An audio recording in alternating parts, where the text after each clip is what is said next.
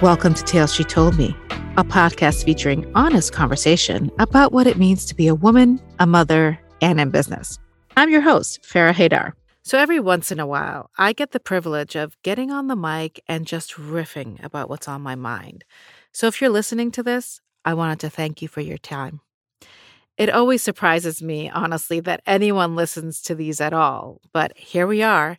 And today I'm going to talk a little bit about parenting and some of the lessons I've learned along the way. So I'm in a transitionary phase right now with my kids. I'm in that messy middle where I have a tween and a teenager. They're not old enough to do a lot, but they're also too young to be treated like adults. They're figuring it out, and honestly, so am I. Here's the thing. We all bring our own stuff into our parenting.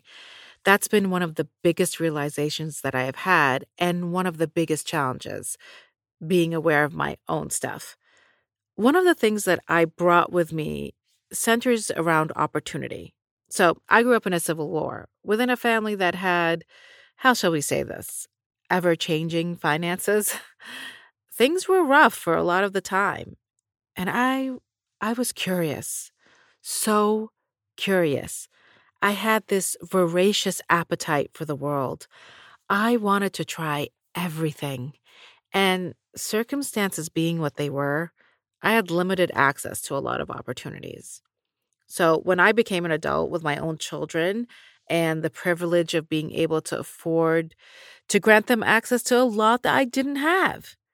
And boy, did I do that. Karate lessons? Sure. Parkour? Absolutely. Sewing? Sure. Basketball? Give it a try. Swimming? You got it. Coding classes, drumming lessons, horseback riding, you name it, we gave it to them. And frankly, they didn't always express the same enthusiasm as we did. I mean, activity after activity was dropped, lessons forgotten, and a part of me just said, are we really doing this? And that's when it hit me. We wanted them to live the lives we couldn't, but our kids have their own lives, their own dreams and aspirations and preferences and desires. And it's so hard as a parent not to burden your children with your own dreams, the things you never got to do, the things your heart still wishes for. So I've stopped suggesting things to my kids. I've stopped encouraging them to pursue every flight of fancy they have. It's not that I don't encourage them to explore. I'm happy to let them do that. But I've stopped assuming that we are in the we're getting married part of exploring an idea while they are in the we're still seeing other people part. I'm putting my trust in the fact that if they really want it, they'll ask. And that whatever they end up doing, it's going to be enough.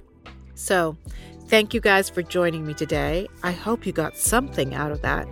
Reach out on all social media platforms at Farah Haydar and tell me, what have you brought into your parenting?